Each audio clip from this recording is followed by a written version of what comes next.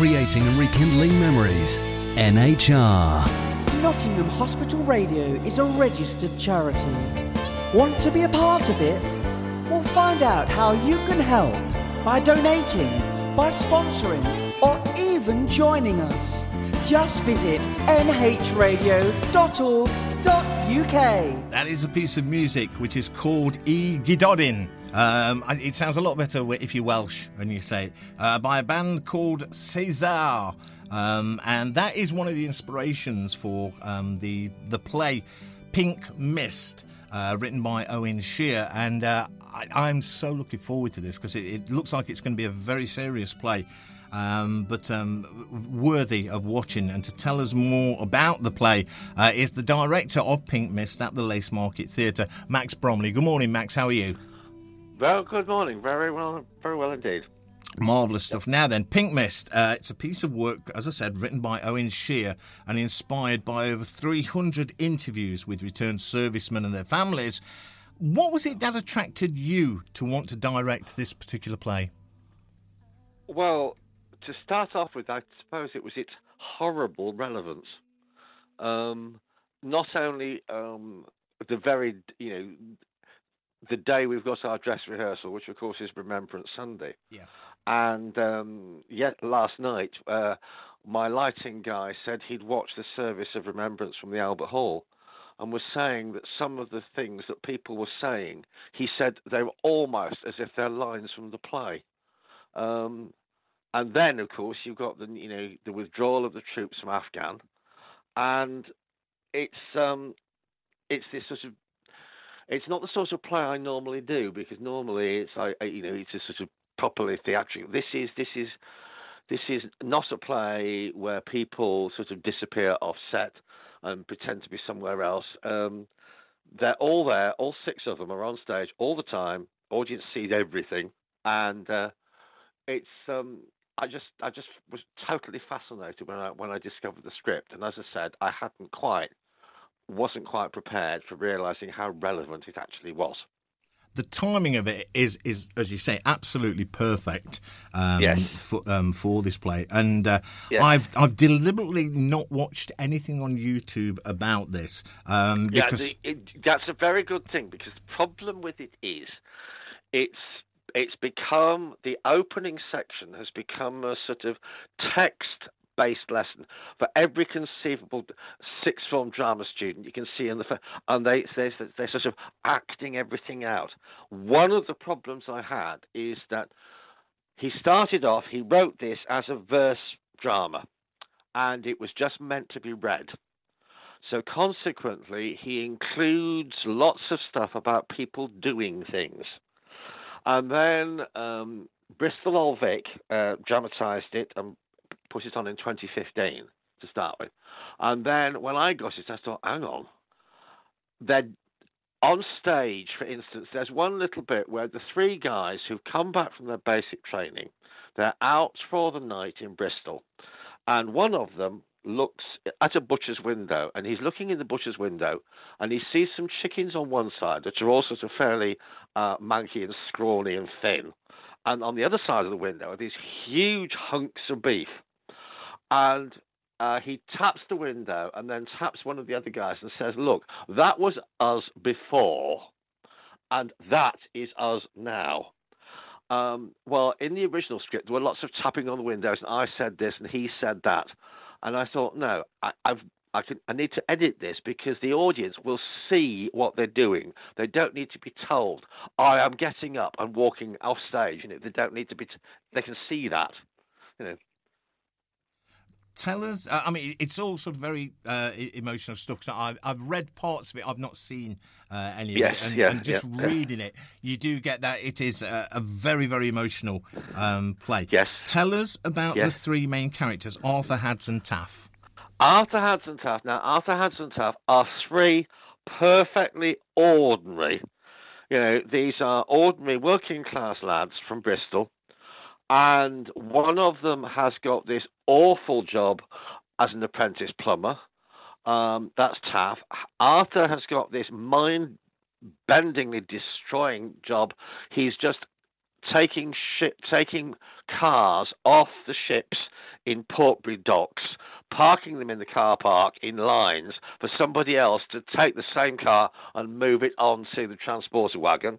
And has just sort of started off as an assistant in Cribbs Mall, which is sort of Bristol's equivalent of Meadowhall Shopping Centre. And so these three guys, they are looking at, Arthur in particular is looking ahead of his life and thinking, I'm not getting anywhere doing what I'm doing, parking these cars. And so he suddenly goes, he's outside an army recruitment office, and he sees this picture, and he thinks, I could do that. And he tells his two friends one night in the Thekla, and the Thekla is a ship which is actually now a disco. It's in Bristol docks. He tells them that he is going to join up, and the other two do, and they all go off. They go to Catterick for basic training, hence the Igadodin, and they then go and serve in Afghan. And it's what happens to them in Afghan, and how it affects the three women who are in Bristol. That is Arthur's girlfriend, Tass's wife, and Hans's mother. What I like about this particular story is the irony, really, of it. There's a certain irony of they're in this one place. They want to get away from that place. They go away and they come back. And it's that particular place that they were trying to escape from that actually, if you like, heals them. Sort of physically and mentally, and it's the irony that I love about that. Now, Pink Mist was originally written for a radio piece, I believe, but by the sounds of it, it works equally as well as on emotional level for the stage. I think so. Yeah, I think so. Yes. Now, I think so, certainly. It's, as you say, it's written in drama verse, and the subject matter is already an emotional one anyway. Do you feel that being written the way it was written, it sort of accentuates the emotiveness of what we see on stage? Well, I think because if you are, because he's a poet, he's a novelist and a dramatist, but with poetry, you have to be much more selective with your language, and consequently, you need to make sure the words you're using absolutely express what you want them to, without any unnecessary sort of extra bits. Well, if you know what I mean. Absolutely, yeah, and again, reading through little bits of it, it reminded me a lot of Shakespeare. Not only because of the sort of rhyme and everything, but it's exactly what you say there. You know, it really gets to the point, and it drives that point home with the way that it's actually written. And I love that about plays, and this is one reason why I really can't wait to see it. Now, there, as well as the three soldiers, you've mentioned the three women that they come back to, and the effect that this has on them. Tell us a little bit about the women, the girlfriend, the wife, and the mother. Well, the mother, it's interesting. It's she is horrified by what has happened to him, but equally amazed at the way that Hans actually sort of manages to he gets his act back together again. At one stage in the play, Arthur is talking to him and says, "Look, I'm sorry I got you involved in this." And Hans says, no, don't be ridiculous. And he says, "I know myself now." And he suffers dreadfully as a result of his service. But the outcome is much, much more positive than I would ever have thought possible. And I must admit, when I first read it, I wondered, is Shears making this up? And I thought, no, he's not. He's not, because there will be people who, even in the case of appalling adversity, suddenly find there's inner strength. They can do things they never thought they could do.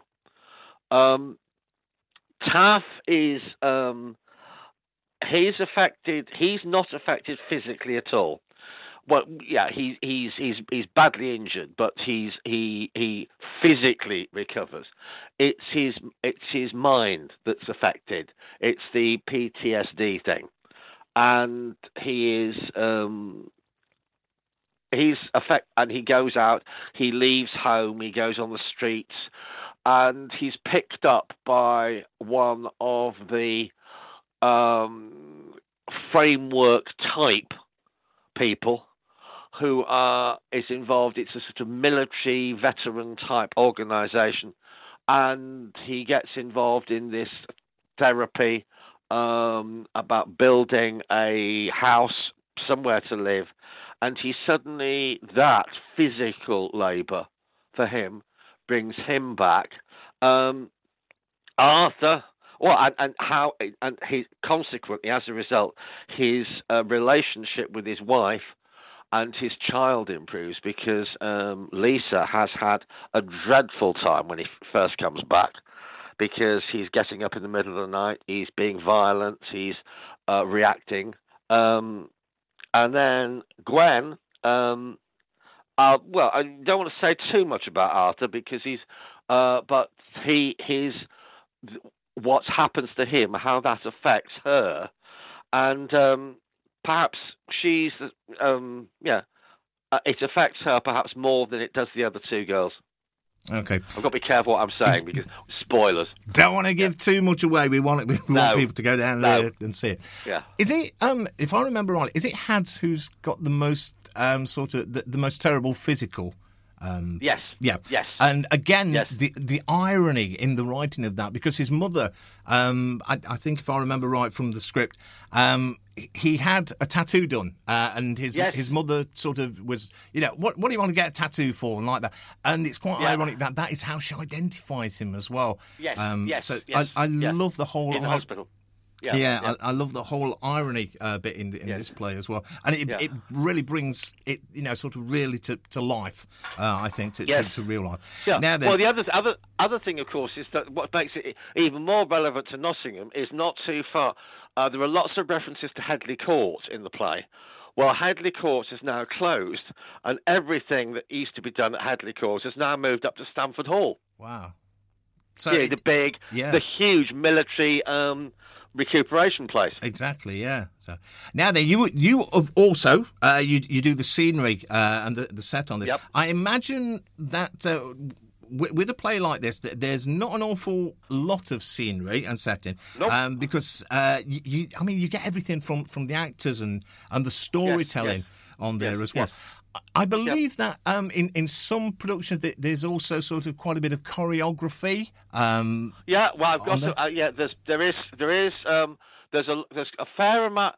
There's a fair amount of movement. There's nothing like as much, because you don't need to do everything. Sometimes the words do it.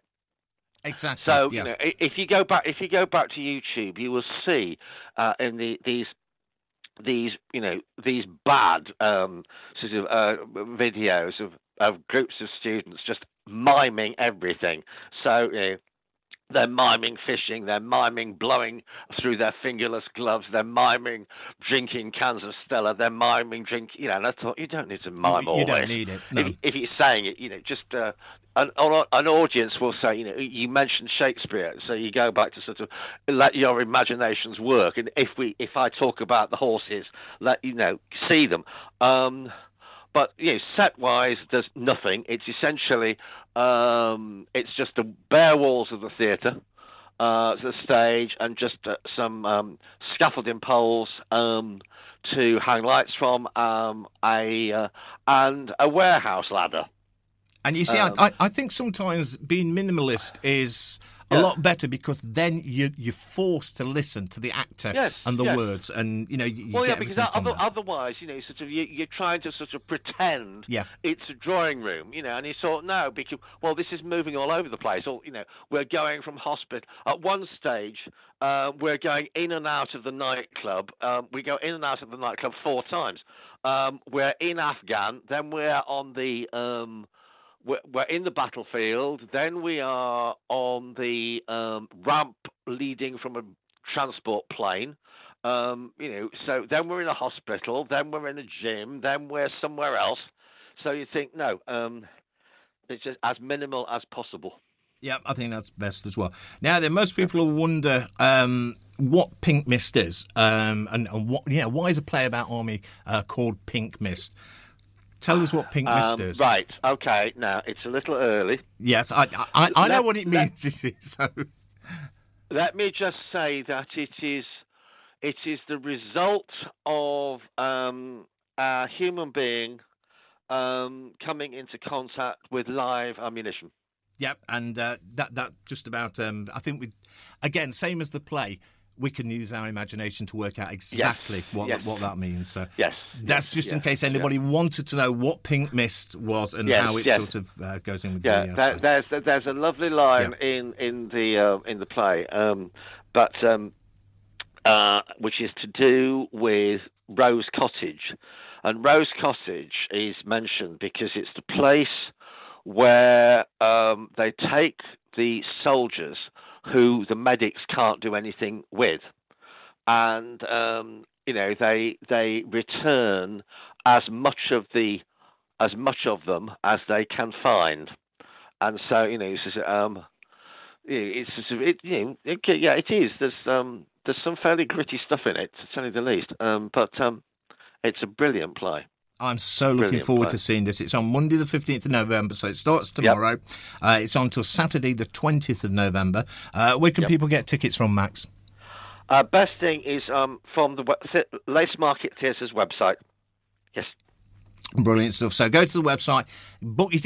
These can be booked online, can't they? The tickets. Yes, they can. Yep. They can. Make sure you get that booking online. That way, you know you're going to get a ticket. You know where you're going to sit as well. So there's going to be no disappointments on there. As I say, it's starting tomorrow, Monday the 15th of November, all the way through to Saturday the 20th of November. The play is called Pink Mist.